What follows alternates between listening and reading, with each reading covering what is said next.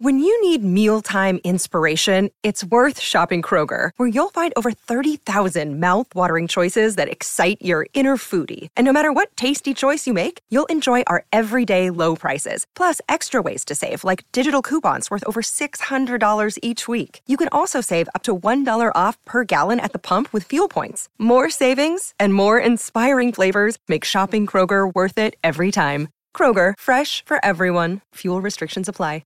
Another day is here, and you're ready for it. What to wear? Check. Breakfast, lunch, and dinner? Check. Planning for what's next and how to save for it? That's where Bank of America can help. For your financial to-dos, Bank of America has experts ready to help get you closer to your goals. Get started at one of our local financial centers or 24/7 in our mobile banking app. Find a location near you at bankofamerica.com/talktous. What would you like the power to do?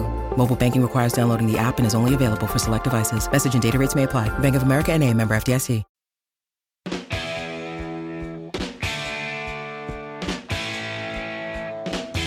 Welcome to the Ugly Things Podcast.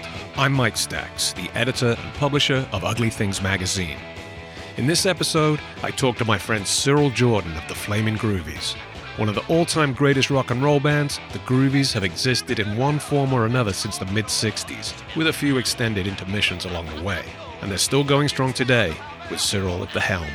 For the past 10 years, Cyril has also been a regular contributor to Ugly Things with his popular column, The San Francisco Beat. He lives and breathes rock and roll, and he has stories. Every time I talk to Cyril, he has another eye-opening, side-splitting rock and roll story I've never heard before. So I thought it was time we recorded a podcast episode so you could hear some of these for yourself. After some discussion with Cyril, we decided to make this episode a tribute to Roy Loney, the band's original lead singer, frontman, songwriter, and its driving force through the 60s and early 70s. This coming Thursday, April 13th, would have been Roy's 77th birthday. He died on December 13th, 2019. Without Roy, there would have been no FLAMIN Groovies. This one's for you, Roy.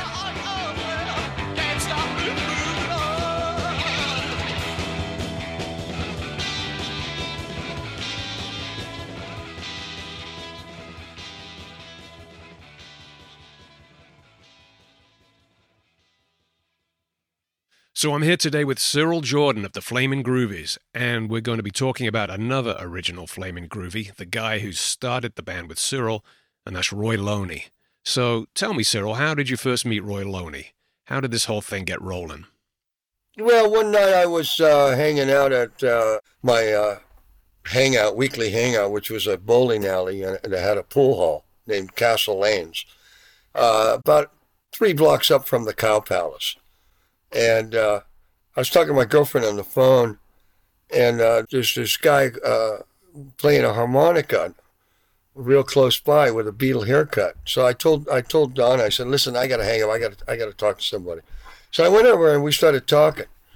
And through George, I met Timmy and Roy. He had a little group with these two guys. And those two guys, Tim and Roy, they were folkies going back to about 59, you know.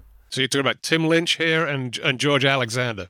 I'm talking about Tim Lynch, yeah. Tim Lynch and George Alexander and Roy Loney, they were kind of a trio.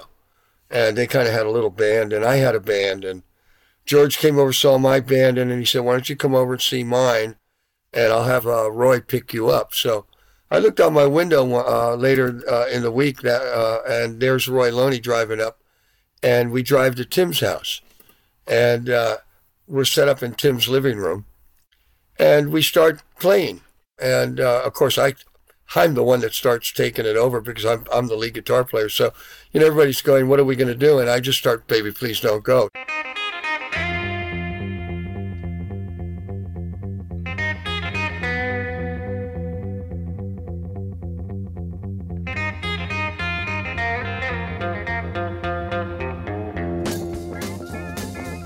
So we do that, we get through it. Then I started Tobacco Road, then I started House of the Rising Sun.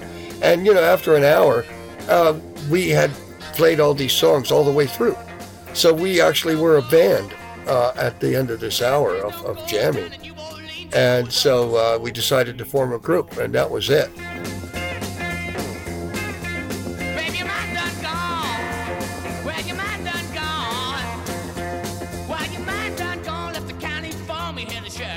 And that first year in 65, I'm pretty much hanging out with Tim.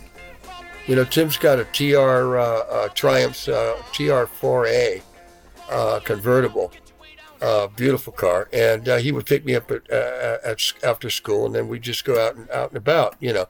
Anyway, Tim moves out of his mom's house into this place called the 11th Avenue Circus, which was a place that a bunch of nurses were living in. And then George moves out. So now I'm friends with Roy, and I'm hanging out with Roy every night. And, you know, we're going to movies. We're going to all the art cinemas all week long, maybe 3, 4, 5 times a week. And we really become good buddies. And I'm invited over to Roy's mom's house for dinner every Sunday for the next couple of years. And those were the days that Roy and I would write songs. You know, the other times we'd just be out and about, going to club C groups, going to bookstores, going to movies. But on those Sundays, we would be hanging out, playing our guitars and listening to Roy's record collection. And slowly but surely, you know, Roy was a writer, and he would show me one song after another. He didn't have any arrangements. He just played a little acoustic guitar and sang some lyrics, you know. So I started doing arrangements for these things that Roy was coming up with. And, you know, we'd get together with the other guys, and we'd work out the arrangements and run through it and get it established. So, you know, by the time we cut Sneakers, we had a complete set of original music. A lot of that stuff has been lost. There was a song called Local Boy Makes Good. That was one that I sang, and I think that one's lost forever, although I do remember it, you know. But we slowly became partners in a songwriting venture, besides being members of a band, you know. And so our friendship flourished from 66, I would say, till about 71, right before he left the band. All right, so you're talking about the songs that you and Roy were writing when you would go over there for dinner on every Sunday. So, you know, tell me about some of the songs that you were writing back then in these early days. Well, we were you know, really interested in different kinds of music at that time. Roy had a very large collection of folk albums from, you know, Vanguard and Arhoolie and other labels. So I was getting an education on music that wasn't what I was used to, and I got turned on to jug band music, the Jim Kweskin jug band. So Roy and I started writing a bunch of jug band type songs, and you can hear some of that on Sneakers, where we're morphing out of a jug band thing into a more R&B rock thing slowly, you know. Right, yeah. Can't you see them babes in the sky there? Maybe they're just learning to fly there. Need some time to catch my breath here. Can't you taste the smell of death near? Clap your hands and kick a petunia. But you know, we kept our influences up. I mean, it wasn't just the Stones and the Beatles and the Kinks and the Who and the Yardbirds or whatever. Now it was Blind Lemon Jefferson. It was Leadbelly. It was Robert Johnson. It was Mance Lipscomb. You know, and we were just eating this stuff daily. Every day there was a new artist that we would listen to, and you know, maybe out of 4 or 5 of these new artists that we were getting into, one of them would have a big influence on us. There was an album that came out on London Records. It was called The Blues Came Down from Memphis, and it had like labels, Sun Record labels, 78 labels on the cover, 2 rows of them, you know. And this album was just unbelievable. I mean, you know, Love Have Mercy on Super Snaz was ripped off from one of these songs, which was called I Feel So Worried. Well, I want to tell you we're so happy you invited us into your home. And we'd like to play a few songs for you right now. And then later on in Teenage Head, Dr. Boogie was a ripoff of the Dr. Ross song, Boogie Disease. Okay, all of these records were on this album. And we were ripping this sucker off for years, getting influences.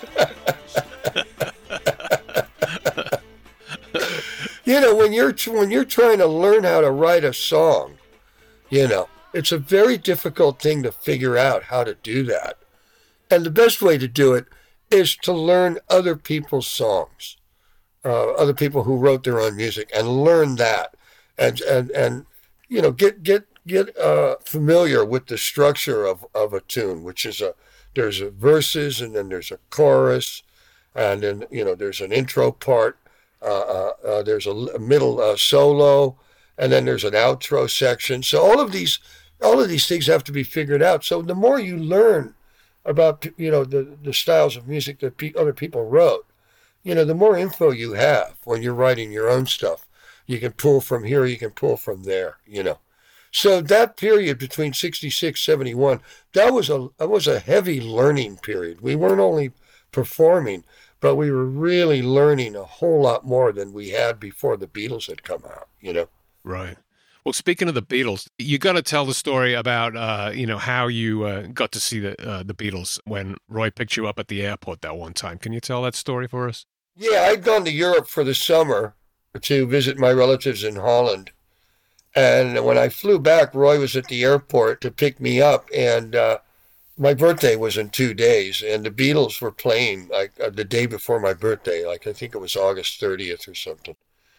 And Roy says, "Hey, you want to go see the Beatles?" And I go, "Yeah, what are you talking about? You give me a ticket?" He says, "No, but my girlfriend and I broke up, so you can use her ticket, So we went to see the Beatles. We're sitting in the last row. I mean, we must have been a mile up, in in Candlestick Stadium. The stage was the size of a cheese cracker, from where we were. And the Ronettes came on and they played. The Remains opened. The Ronettes came on, and then the Beatles came on and played a very short set. I remember Harrison being out of tune a little bit. Anyway, when we got back to 11th Avenue, where everybody was hanging out from this point on, Roy had just started smoking pot at that point, and I was stoned out of my head. I was running around from one room to another going, "Groovy, groovy," Roy comes in, he goes, "He's a flamin' groovy." And that's how we got the name. We became the Flamin' Groovies the day after the Beatles' last show.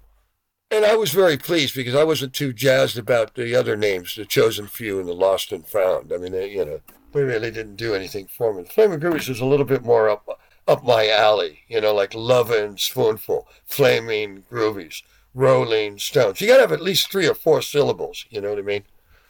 Right, I hear you. In a good name. I think the Beatles were the only ones that only had 2, and it sounded great, and that was enough, But and when we became the Flamin' Groovies, the whole format of the band changed. We went from being a garage band doing all the covers to doing nothing but original music, and we were pretty much writing all the time.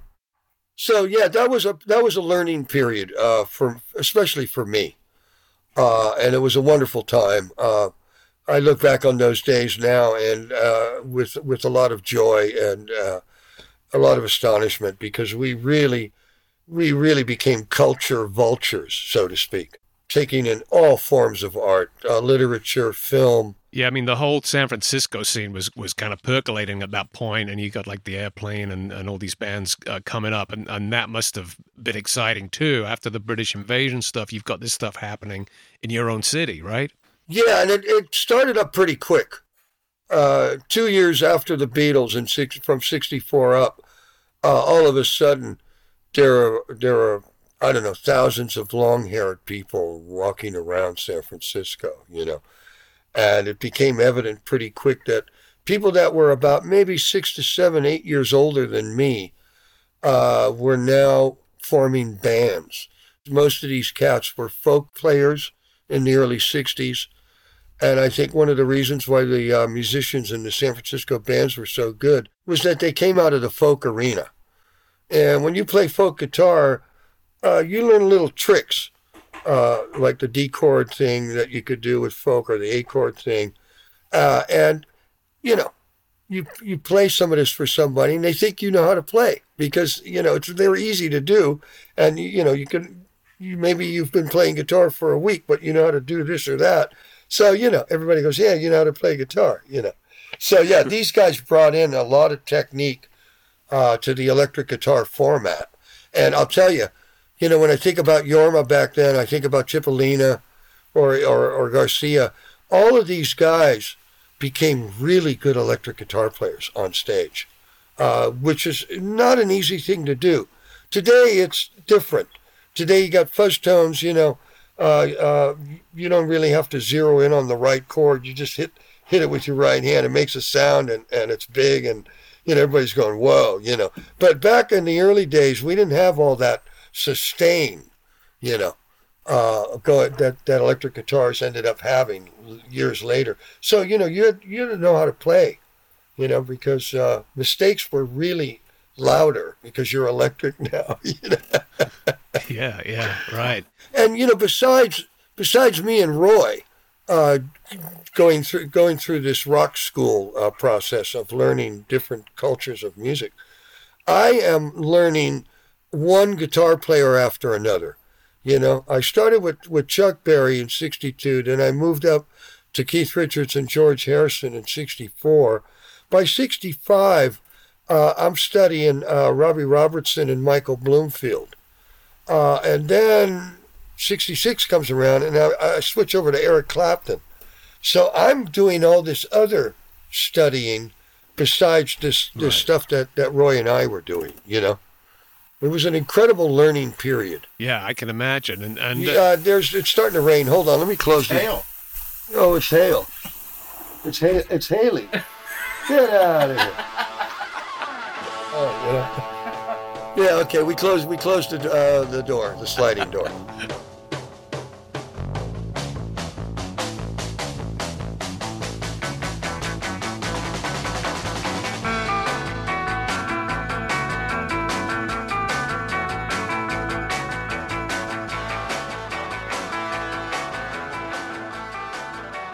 Going back to, you know, Roy and the first Groovies recordings, you know, the Sneakers 10-inch album, how'd you go about doing that? Because you guys released that yourself.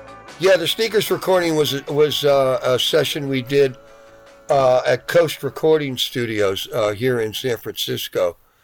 And we only had enough money for 7 songs, you know. So when we finished that session, our manager said, well, you know, what kind of a record are we going to put out? You can't have an EP with 7 songs. Anyway, he found a pressing plant that was still doing 10-inch pressings, you know, for 78 speeds and whatever. So we decided to put out the 10-inch. And again, all of these decisions are not intentional. They're made, it's all by proxy. You know what I mean? Right, yeah. So how did you distribute Sneakers? I mean, how did you even get this 10-inch album into people's hands? You know, we made the transition from being a garage band pretty quickly at the end of 66. And we started bringing in original material. And at that point, Tim was our second lead guitar player. And, you know, him and I would switch off.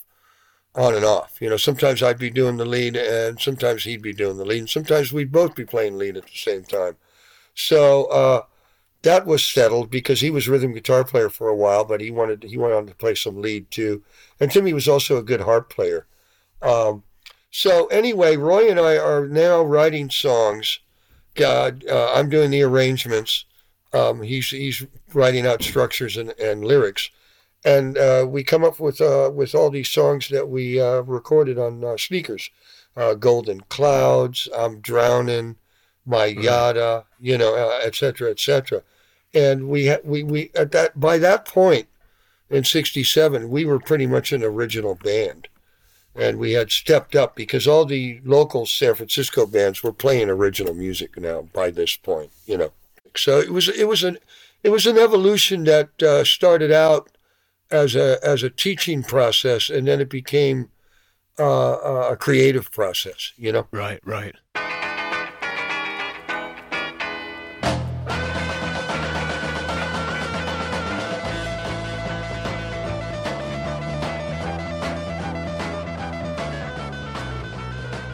And then let's talk about how you made the next step, because the next step is that you actually get signed to a real major label record deal with Epic Records. How did that come about? Well, that was pretty interesting because we had a friend who worked at the counter at Tower Records, and when we pressed up sneakers, he put those sneakers right next to the cash register on the counter. So people would come up with a stack of albums, and they'd see sneakers. They go, "Oh, yeah, I'll take this too." Yeah. It's like what they do in the grocery stores now. With the certain types of candy on the counter there by the cash register. You got your stuff. You get to the counter, and then I want to get some more stuff. So anyway, we ended up we sold out the first pressing, 1,500. We did another pressing, another 1,500. Within 2 months, that sold out. So we did one more pressing. We ended up selling over 4,500 copies of sneakers within about a 5-month period. Now, the guys from Epic Records who came up to check us out and ended up signing us, I remember talking to Chuck Gregory about this. He was one of the A&R guys. And I said, well, what gave you the initiative to pull us in? And he said, well, usually when we hear about a local label that sold 1,500 copies, let's say in Baltimore or somewhere, we look at that and we think, well, if we could sell 1,500 in Nashville and in Tucson and all these big cities, that's when we sign a group. You got to cross that 1,500 threshold in sales to get people like us interested. You guys sold 4,500. He said, he looked at me, he said it was a no-brainer to sign you guys, I mean, you were selling product. So now a whole new chapter starts in the band. And all the decision-making on what songs were chosen for Super Snaz were in Roy's hands at that time. That changed later when Flamingo and Teenage had. I started taking that process over. But on Super Snaz, it's all Roy's decisions. He decides to do Rockin' Pneumonia, Boogie Woogie Flu as a single, et cetera, Right, yeah. And tell me about the recording of Super Snaz. You went down to L.A. for that, right?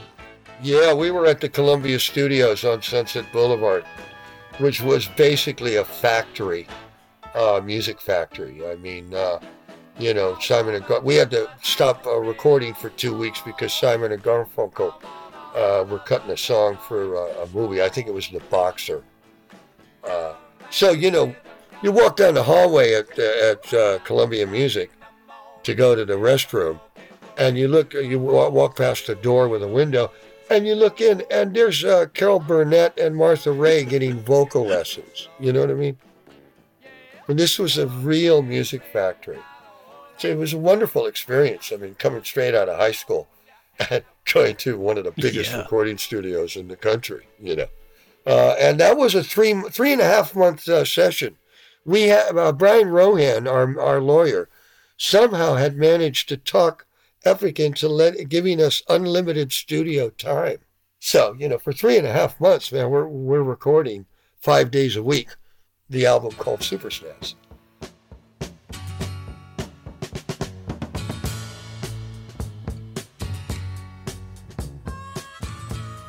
And we've got session guys coming in because we were signed on a contract that's called a variety artist contract, which means we were signed as vocalists. She wasn't there on time. I told her I was frantic. She said that she was blind. Oh, Lord. And even at that time in '69, recording studios in America, record companies didn't really want players in the band to be playing on the album because they want session guys. They want it to be done quickly and not to have to spend too much money in production. So it was loosening up by the end of the 60s, and we were allowed to play on our record.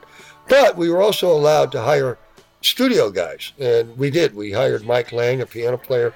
We hired Curtis Amy and his trio of saxophone players, so it was a different type of album. Yeah. After that, we never did that again. The only other musician that would be on our recordings after those early years was Dave Edmunds, you know, because if we cut an album, I would go to SIR, I would rent a whole bunch of instruments, harpsichords, tamboras, acoustic 12s, whatever. We'd go into the studio with all this stuff, and then we'd just start recording, you know, and play everything ourselves, you know. So this is also the period where you're playing a lot in LA. You're playing at the Whiskey.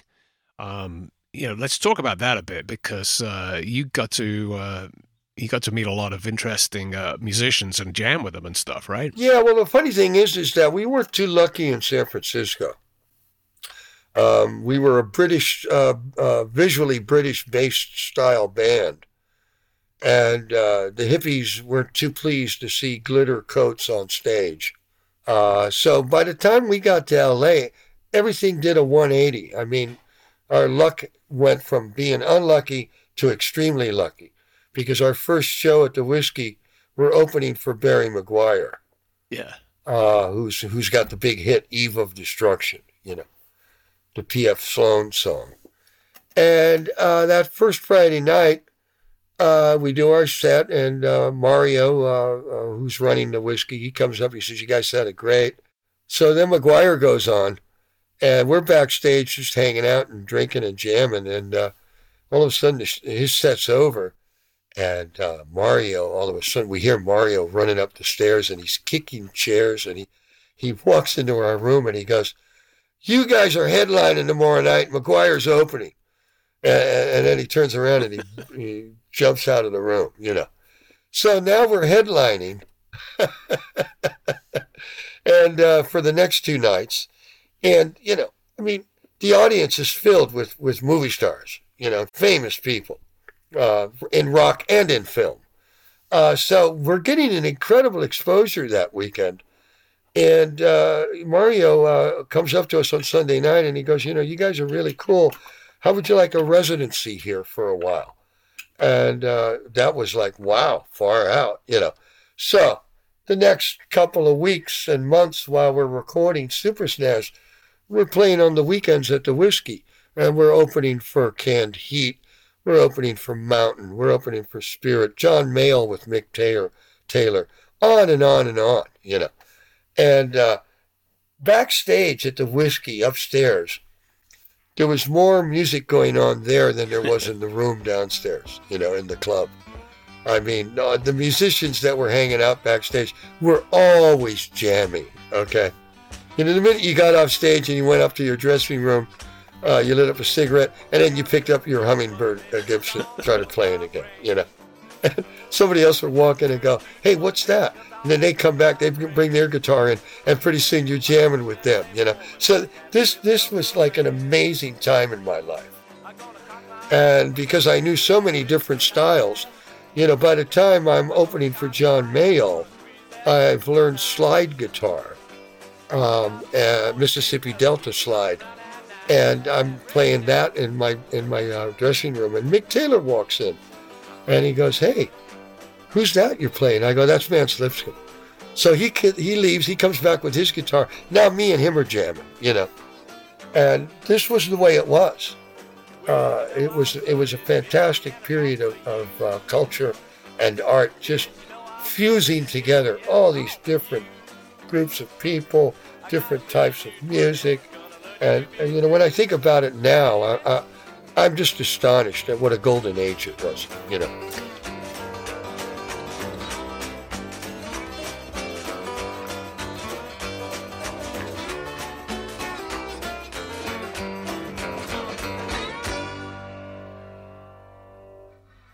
If it wasn't Leslie West, it was Mick Taylor. If it wasn't Mick Taylor, it was Bob Haidt and Al Wilson. And Bob and Al were really tripping on the way I played slide guitar. And so they came in and we started jamming and talking blues. And, you know, Bob said, "Hey, listen, I have a gigantic 78 blues collection. Why don't we come up to my house? And we can continue this." So after the Whiskey show was over, Al, Bob, and I drove up to Bob's house in Laurel Canyon, and we dropped acid, the three of us.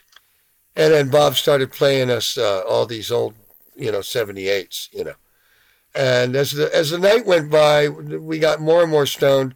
Finally, Al says, "Hey, listen, I'm going to crash, guys." He goes out in the backyard. He's sleeping in a tent in Bob Height's backyard, okay, in a sleeping bag.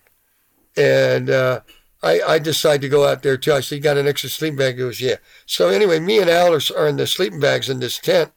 And I'm, we're still on acid. I mean, this is white lightning. It's 1,500 micrograms of LSD-25. So things are melting, trees are melting, cars are flying in the air. I mean, we're stoned, man.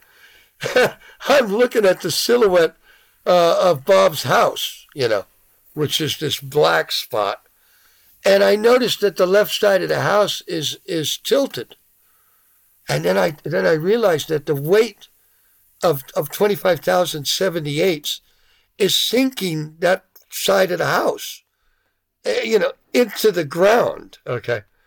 And I tap Al's head and he goes, "What's up?" I go, "Hey, tell me if I'm wrong, man. Does it look like Bob's house is sinking on the left side or not, or what?"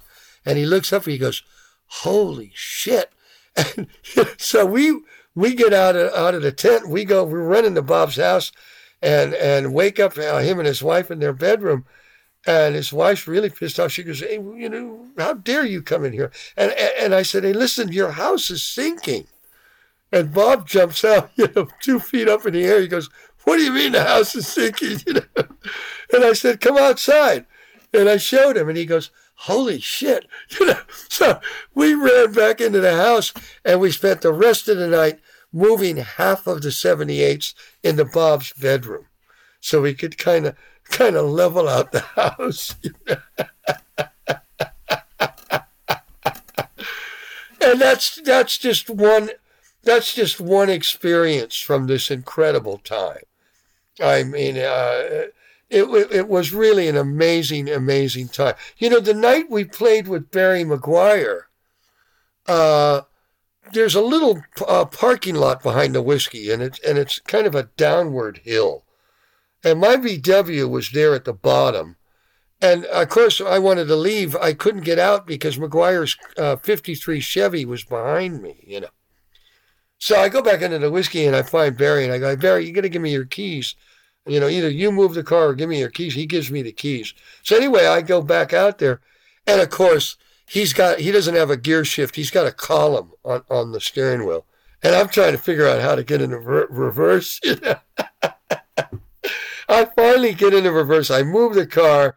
I get my car out. I put his car back in. And then I split, And hours later, 2:30 in the morning, I'm at Tiny Nailers with a bunch of people having breakfast. And Barry McGuire bursts into the restaurant. He goes, "Where's Cyril Jordan?" I forgot to give him his keys. I was so stoned. I just split, and I had his keys on me, So I give him his keys, and that was the last I saw of Barry. I never saw him again. But you must remember, we were all pretty good musicians. We were all in a professional club. But we were all on drugs. We were stoned out of our minds, So the stuff that was going on around us was just unbelievably funny, Tell me about some of the movie stars you saw, because you mentioned a few names to me in the past. At that first weekend with McGuire, on Saturday night after we played, we were backstage, and all of a sudden, these two Puerto Rican ladies come in with Cesar Romero, who was playing the Joker in the Batman TV show at that time, right? And Caesar comes in, and he's raving about us, and he wants to buy everybody martinis, and, So the next thing I know, I'm hanging out with Cesar Romero. I mean, we bonded real fast, and, we were telling jokes, and Caesar's telling me stories about Hollywood. I mean, Caesar goes back to the silent era. I mean, he's in The Thin Man, which is one of the earliest films in Hollywood. I think it's 31 or 32. But so he had all these great stories, about wild stuff that happened there. And then Sunday night, he comes back up backstage and he goes, hey, I brought a friend. He's down at the bar. And I went, oh, yeah, who's that? And he goes, Rock Hudson. And I go, well, tell him to come on up. And he goes, nah, Rock doesn't, he's a kind of a shy guy. He doesn't really like going hanging out backstage. So anyway, me and Caesar go down to the club room, and Rock's at the counter at the bar. And I come over and I'm introduced to Rock Hudson, who is like the biggest human being I have ever been next to. I mean, I came up to his elbow. This guy was gigantic, you know. His wingtips were like, I don't know, size 82, you know. Biggest fucking feet I ever fucking saw. So I've become friends with Rock. And for the next, during that summer, for the next couple of months and weekends, there would be one night on the weekend that Rock and Caesar would show up and hang out with us. And that was really, really cool. And again, if it wasn't Rock Hudson at the Whiskey while we were playing, it's Eric Burden and Hilton Valentine. And they're in the audience, you know. And I'm a big fan. I still am. So if I saw somebody from the scene back then hanging out somewhere where I was, I would immediately approach them and introduce myself, and then we would bond and we would become friends, which is what happened with me and Eric and Hilton. And same thing happened. Eric said, hey, let's continue this. We'll go up to our mansion in Bel Air, and I got some real good LSD. So, you know, I dropped acid with Hilton and Eric that night, you know. I mean, don't tell me that house was leaning too. No, that house was a beautiful mansion. We were out in the backyard where the swimming pool was, and there were topless women playing in the pool. And me and Eric and Hilton are talking about how weird it was to turn people on in Newcastle to rhythm and blues via Ray Charles, you know, because there was nobody else playing that stuff there. And they got going real quick. I'm just doing my next column on the Animals, so you'll hear that story in that column on how they got going real fast, you know. Well, let me tell you this one more story. One night, there's a guy hanging against the wall when I come into the dressing room, and I look at him, and there's a deja vu thing going. I'm trying to figure out, I know this guy, you know. And of course I do. It is the child actor Tommy Nolan. Now, Tommy Nolan is one of the kids in the 7-Year Itch with Marilyn Monroe. Okay, he's Tom Yule's little boy who's got a space helmet on, you know. And he was also in Thriller. He's all over television, man, in the early 60s. So here he is hanging out in 69 at the Whiskey backstage. I come up to Tommy. I go, hey, man, I'm a big fan. I start mentioning all the movies he's in, you know. We become instant friends. And, you know, Tommy says, hey, you smoke pot? And I go, yeah. And I pull out this joint and give it to him. So we start getting stoned. And he goes, hey, you know, I got to go pick up some pot right now. You want to come with me? So I go, sure, I need a new dealer. So anyway, we drive down Sunset. We get to this apartment building, and we get up to the top floor apartment, and he knocks on the door, and the door opens, and it's David Marks of the Beach Boys, okay? And he's got a Pendleton shirt on. He's got sandals. He's got bleached blonde hair. He's still a surfer, and he's selling pot. And he, you know, this is where Tommy gets his marijuana from. So now I got a new dealer, and I'm hanging out with David Marks, you know. The Whiskey A Go-Go was this incredible nexus, okay, where you could, like, just leak into all different areas of the entertainment industry just because you met somebody who was part of that arena or something at the Whiskey. And then the friendship would just bloom on from that point on. But I told David, Marks, I said, you know, you're the reason I'm in this thing. And he goes, what do you mean? And I go, well, I got the Beach Boys album, Surfing USA, in 62. And there's a photo of you guys in the studio with your Fender guitars. And your names are there and how old you are. And I'm reading this, and I look, and I go, hey, that guy's 14 years old. I go, hey, I'm 14 years old. You know? So that was another door that opened where I went, yeah, maybe I ought to get into doing this, you know. So yeah, Mark's had a big influence on me. I told Al Jardine that story years later, a couple of years ago, and he got a big kick out of it, you know. And then he told me the story of how he ended up in the Beach Boys. He was in a folk group and he played stand-up bass. So the Beach Boys need a bass player. So Al comes in and he's trying to learn how to play the electric bass, and he can't do it. You know, the session's happening in a couple of hours. So Brian says, "What's wrong, Al?" And he goes, "Yeah, I don't know, man. I can't get the hang of this." So Brian takes it off his shoulders and puts it on, and he starts playing bass. You know, I mean, this is how Brian became one of the world's greatest bass players, you know.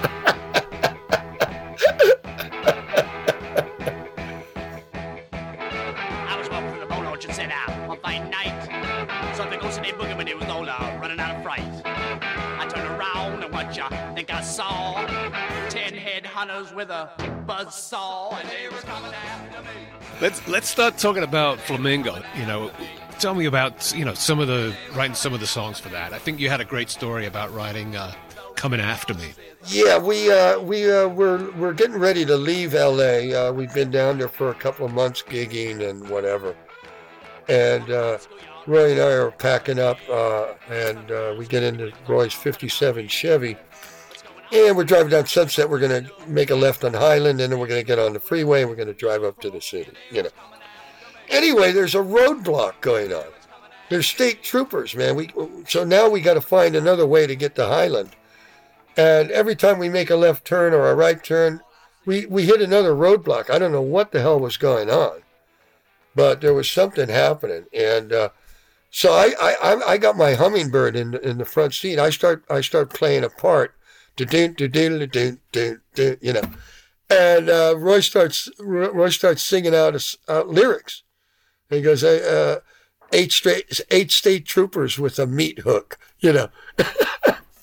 So we finally get out of L.A. We're on the freeway now, and we have written this song called "Coming After Me." So now I start playing this other thing, some part I had made up. And Royce goes, "What's that?" I go, "I don't know. You like it?" He goes, "Yeah, keep playing it." So now Roy's starting to make up lyrics. We wrote all those songs on Flamingo in the 8-hour drive back up to San Francisco. By the time we got to the city, we had a whole album finished. Okay, you know, "Gonna Rock Tonight," "Roadhouse." And we get back to the city, and our manager says, "Hey, I got a call from Basin Street West," which was a club in North Beach. And Ray Charles is headlining, and they want you to open, you know. And I'm like going, Ray Charles wants us to open? Get out of here, you know. So Roy and I wrote a song to commemorate the occasion.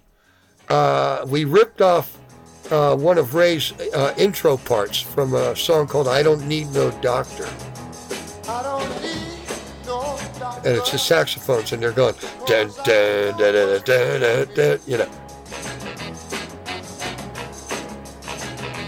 I don't need no doctor. So that's the lick from Heading for the Texas Border. Now, a year later, okay, we get another call from Basin Street, and it's Ray's back in town, and Ray wants you to open again, right? He must have tripped out when he heard us rip off his song.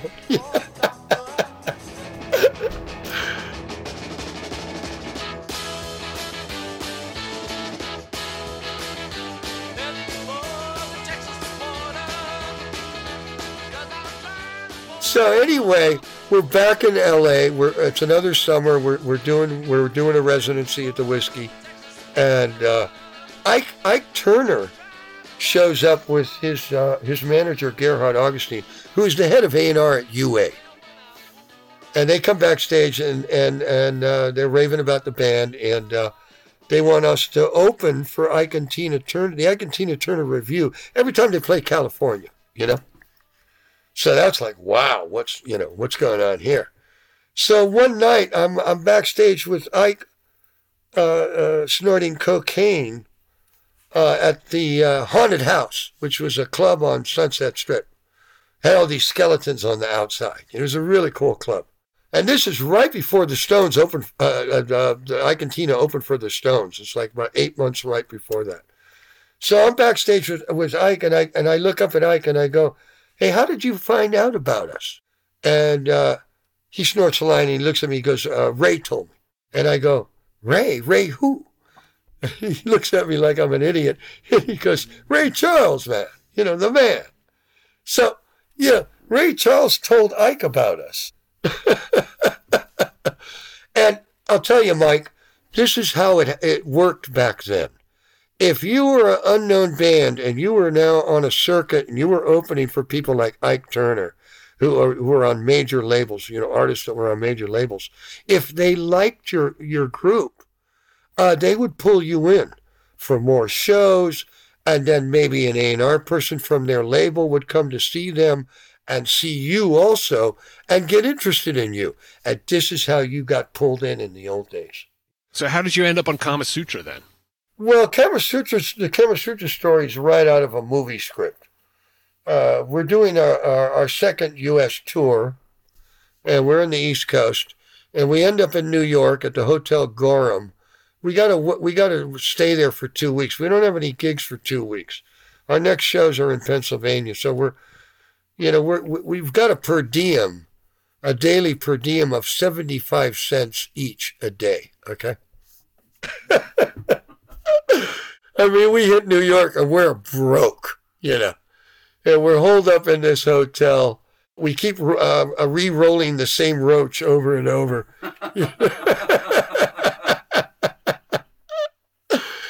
Alfred gets us the ugliest hooker you ever saw.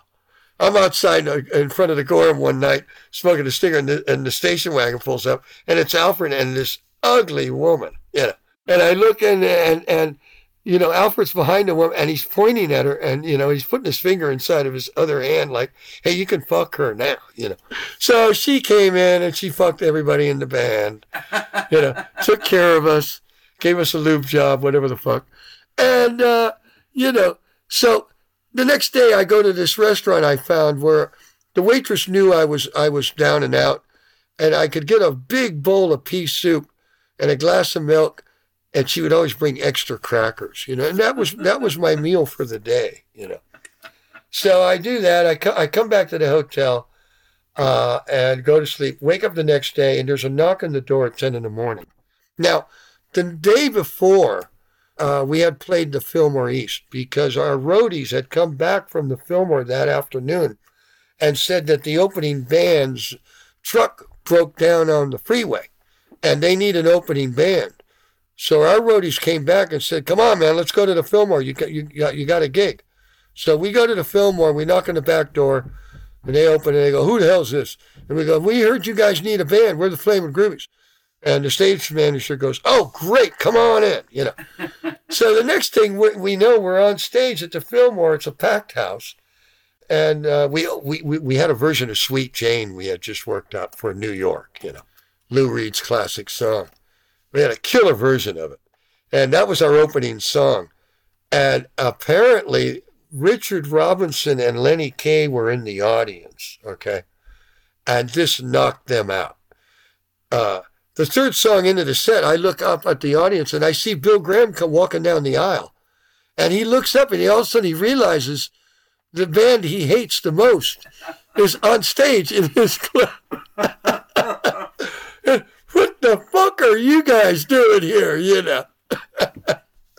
So we go back to the hotel, we go to sleep. And the next day there's a knock on my door at 10 in the morning and it's Richard Robinson and Lenny Kaye.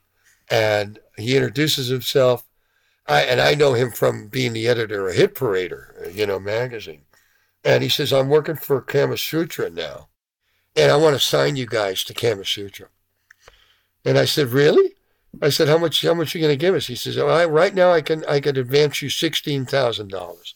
So we go straight to the Brill building, where Neil Bogart's Buddha label is. and we meet Neil Bogart, and we do the deal. And that's how we got signed to Kama Sutra. That's why I mentioned it's kind of like a movie script.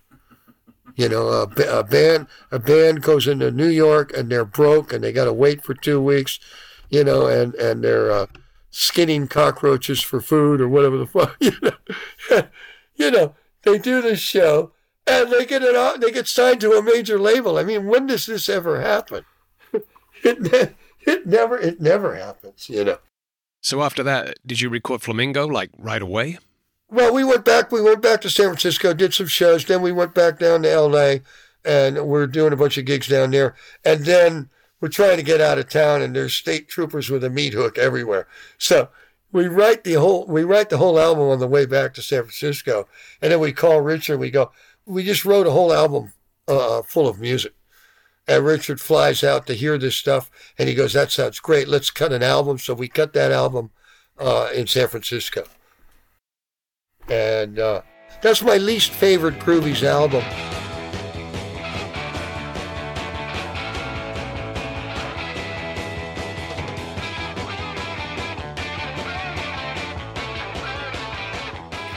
When we cut our first record, Sneakers, we were recording on a 4-track machine. We go to Super SNES, we go to 8-track. We go to Flamingo, we go to 12-track. Now, 12-track was an inch wide, just like 8-track. But now you've got 4. Now all the tracks are squelched. You see what I'm saying? And I just didn't like the sound of that. When we go to cut Teenage, we're now 16-track. So as the years went by and we were recording a new album, the technology was advancing yearly. And so every record was the latest technology. You know what I mean? It wasn't until we got to Bell Studios in New York where it was the first time that I was exposed to not only a 16-track tape recorder, but a Swiss-German Studer tape recorder. And that's when Studer became my favorite recording device. And when I got to Rockfield a couple of years later, I was thrilled to see the Studer at Rockfield. It was like, yeah, you guys know too, you know. I mean, by that time it was obvious. Everybody wants to record on Studer, you know.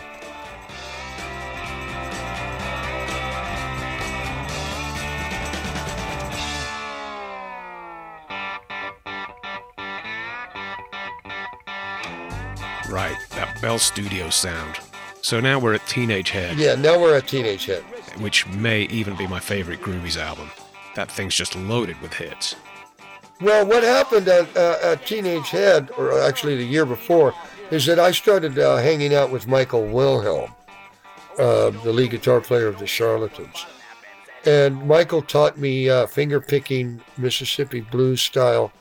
He taught me slide guitar. So now, when Roy and I are working on tunes, I've got the ability to play slide guitar now. So my arrangements are getting more and more intricate.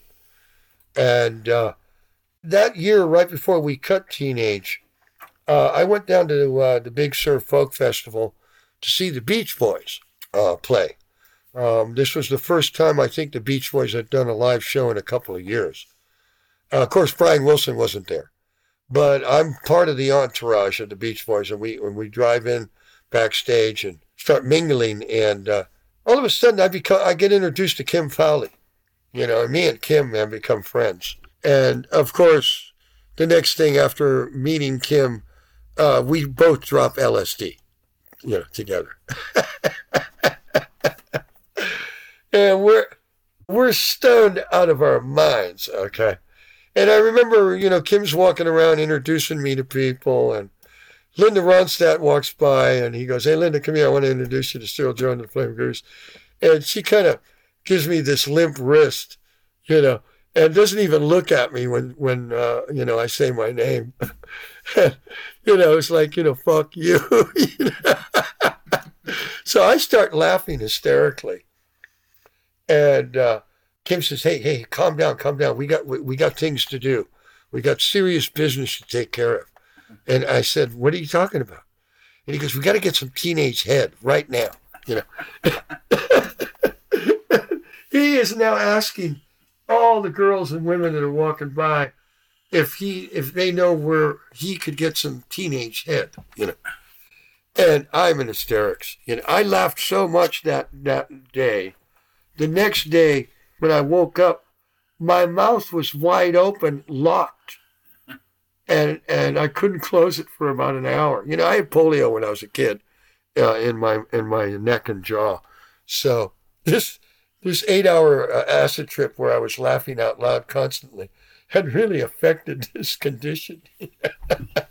So I get back to San Francisco, and I'm telling Roy about Teenage Head. And at that point, Jimmy Page and I had become friends the year before when we opened for the Yardbirds. Now Led Zeppelin was getting ready to take over AM radio in the world. And we're down in L.A. hanging out with Jimmy, and I go pick up his bandmates, Jones and Bonham, at the airport. And it's funny, this is 69. They get off out of the plane, and they're wearing Levi's tennis shoes, Converse tennis shoes, white T-shirts, and motorcycle jackets. Now, what does that remind you of? This is the decorum of the Ramones. You know what I mean? Yeah. But here they are in 69 dressed that way. So anyway, I introduced myself. I said, Jimmy asked me to pick you up. And we drop acid, and I take him to Knott's Berry Farm,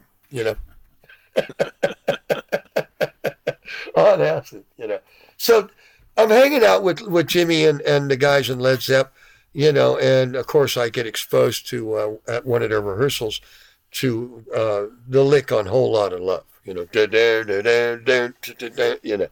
of the greatest guitar licks of all time. And so I make up my own version, which is, And I one Sunday afternoon, having dinner at Roy's house, I'm playing that, and he goes, "What the hell's that?" And I go, "Yeah, it's my takeoff on Led Zeppelin," And then I mentioned Teenage Head to him, so we start writing Teenage Head, and our take on it was that it was going to be, the song was going to be like as if the Mothers had done their version of Led Zeppelin.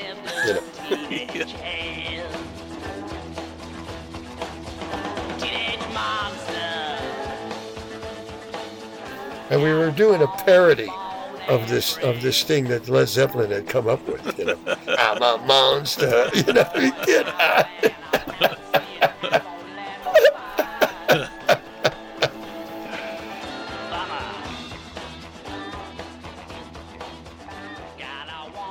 Now, the funny thing is that in the meantime, Tim Lynch, without anybody knowing it, has been doing heroin, hard drugs, and he gets busted. So we're getting ready to cut the Teenage Head album, and we get a call from his wife, Barbara, that Tim's in jail, and he's been busted. So there's a situation that happens by proxy. Before Teenage Head, on the Flamingo album, Roy was still playing guitar. So we were a 3-guitar band, were a 3-guitar band before Moby Grave, So Roy stops playing guitar, and he's now a lead singer. He's doing a Jagger thing, where he's leaning on the mic and shit. So now we go to New York to cut Teenage, and I'm the only instrumentalist. So now I'm not only doing arranging, I'm doing all the overdubs on each track, one track after another. And Timmy comes out after 3 weeks of us recording, and he plays harp on Teenage Head. He plays guitar on rhythm guitar on Dr. Boogie, and also guitar on Evil Hearted Ada. He takes a lead break in Whiskey Woman, and that's it.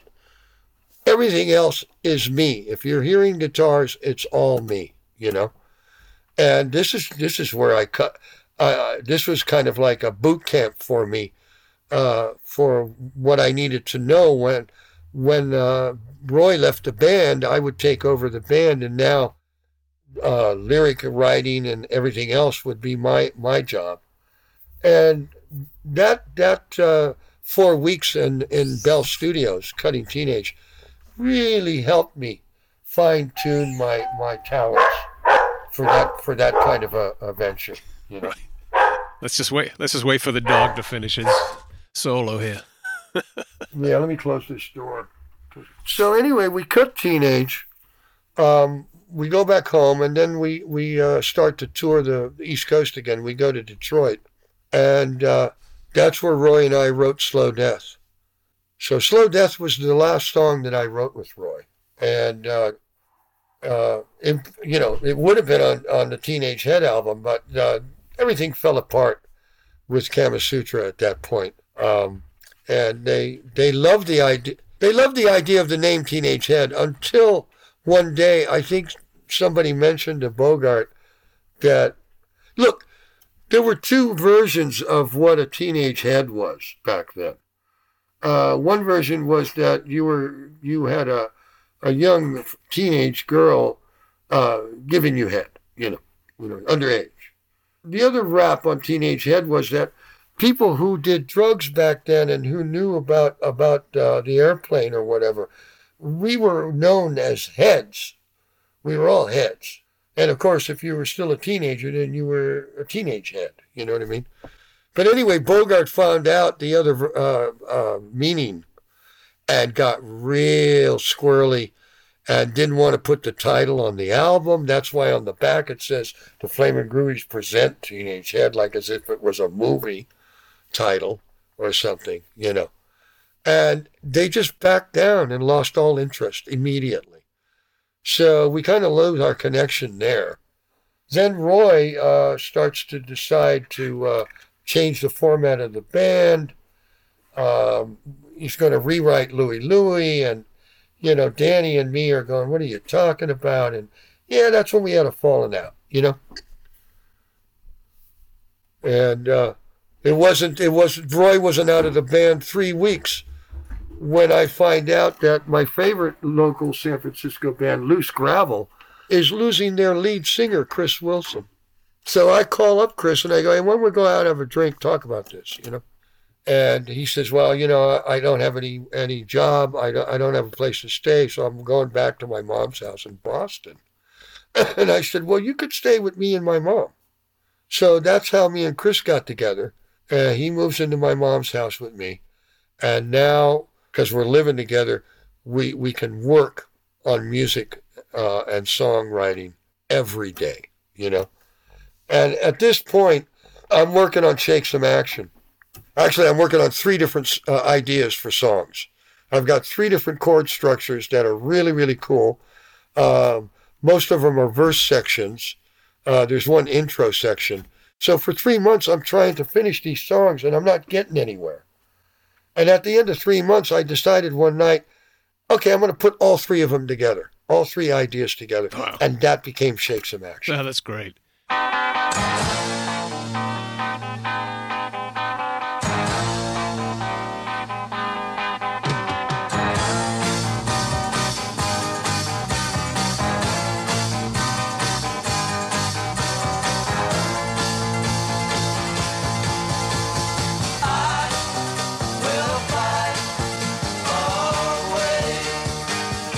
I said to Chris, "Would you mind writing another verse for me?" And so Chrissy wrote the last verse, and that's when we became songwriting partners. Wow. And that's a whole other chapter. That's a whole other chapter, yeah. But can we back up to because last night when we were talking on the telephone, you told me the story of how you wrote Slow Death, like in a little more detail. So I think the listeners would like to hear that. When you arrive in Detroit?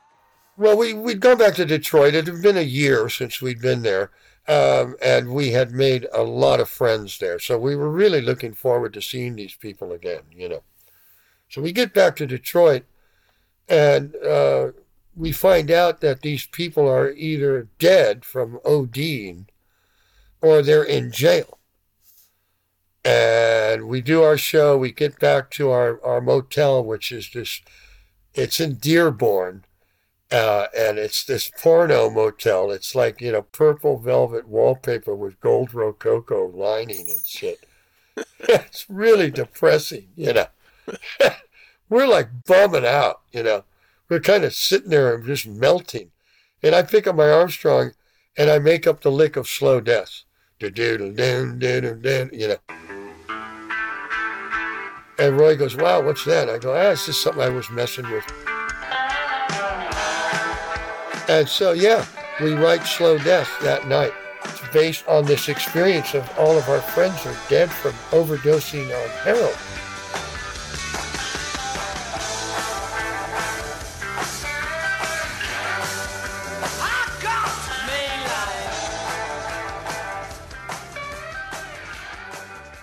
I mean, songwriting's weird. I mean, sometimes you write a song in 10 minutes. Other times it takes months. And then sometimes you write a song about something that happened to you that you don't tell anybody about. And that song is called Whiskey Woman, which is about a woman that worked at the whiskey. She was a waitress there. Nancy Throckmorton. And I fell in love with Nancy. And she didn't marry me. She married John Mayall, instead. Oh, wow. And I remember one night I'm knocking on Nancy's door at 2 a.m. She lived right above Tower Records off Sunset in an apartment building, and there's no answer. And then I see this guy walking down the hall, and it's John. And I had heard her girlfriends mention to Nancy a couple of weeks earlier that John was wondering if he could see you. So I figured that's the John who they were talking about. And so I looked up, I said, "No, you want to see Nancy? She's not here." So me and Mayall go back outside. We get into my VW, my 54 VW, and we start bar hopping. We drank all night long. But anyway, I write this song Whiskey Woman because my heart's broken, And I don't tell anybody about this incident. I just wrote a song about it.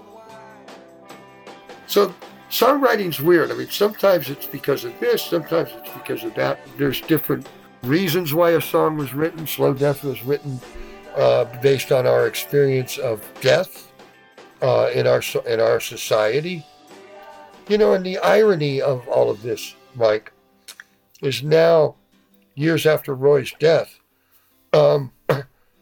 he didn't take his own advice. He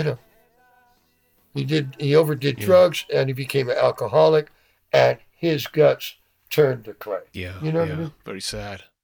You knew Roy for most of your life. I mean, what are your thoughts about Roy Loney? Yeah, and Roy and I were tight every day for 6 years. Yeah, and you were about to do a tour, right, of Europe when Roy passed. Yeah. So the first 6 years of Roy and I, like I said, we were together every day. And Roy had an influence on me that has lasted to this day. I'll never be the same having known somebody as talented as Roy. He opened up a world of culture to me that was just amazing. Whether it was film, art, music, all different types of American music, whatever, animation. Roy and I had many affinities. And like I said, he's part of me. The character I have, I would say maybe 60% of the way I talk or my humor or whatever was influenced by Roy, Yeah. And I miss him every day.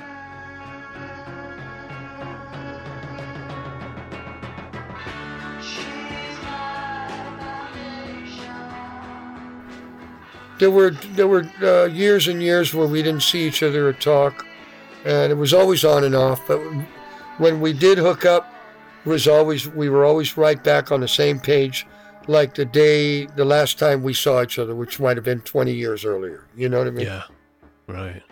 Time and space really didn't have any meaning between me and Roy. We were always on the same page, no matter what fallouts we had, no matter what arguments we had or whatever. A couple of periods of time goes by, and we get back together, and we're back again like we used to be, And unfortunately, that happened again right before the 2019 tour of Europe, when Roy collapsed at the airport. So if somebody would have told me way back when Roy left the band that the last days of the FLAMIN' GROOVIES, Roy would be back with us, I would have been amazed. You know what I mean? Yeah. I would have. Back then, I thought, that's it. We'll never be working again together. And life is strange. You don't know what's going to happen. And I've always been somebody who I'm not vindictive. I don't hold grudges, and I like going with the flow. And if doors open, and there's a chance to get back together again, and revamp what we used to be able to do together, hey man, I'm all for it. I'm all for it. Yeah. And it's such a shame that the rotting of his guts caught up with him at that point in time, when we were getting ready to go to Europe to play an album we cut that we had never played live, because Teenage Head, after it was recorded, the band broke up. So we never played those songs live. I mean, years later, people are calling out for Teenage Head, so now Wilson's got to sing Teenage Head. Right. So again, you have control, but you don't have control. You know what I mean? Right. Yeah. Well, we still got the music, right? You and Roy made some amazing music together, and we'll always have that. Well, that's what's so great about recording. That we can actually listen and go back, decades, and go, wow, far out, I get a big kick out of it, and when I do play one of my old records, which is rare, because somebody will call me up and they're in a bar and they're playing one of my songs, and they'll let me hear it, But the times that I do play one of my records, I get a big kick out of realizing that we were really talented when we were little kids, God, we were so talented. Yeah, you were. Well, I'm glad you're still doing it, Cyril. That's the other thing too, and you're still talented. Yeah. The Ugly Things podcast was produced by James Archer and narrated by Mike Stacks. That's me. I've been publishing Ugly Things magazine now for 40 years, covering the best overlooked music of the 1960s and beyond. You can order the latest issue of the magazine at uglythings.com. That's ugly-things.com, where you can also order back issues, vinyl, CDs, and books, and read additional articles and reviews. Please subscribe to the podcast, leave a review, and best of all, tell your friends. Word of mouth is important. We would really also appreciate it if you became a Patreon supporter. For just a small monthly donation, Patreon members get exclusive access to all kinds of interesting bonus content. Your contribution will help us keep bringing you the very best in 1960s beat, garage, and psychedelic music. I'd like to send out a personal thank you to our top Patreon supporters: Michael Barbera, Rob Brannigan, Ray Brandis, Chip Lyon, Stephen Schmidt, and Phil Payne. Thank you, all of you, for your support. And thank you for listening. I want your love tonight to make my head feel light. Oh, baby, won't you tell me now? Baby, tell me it's alright. Tell me it's alright.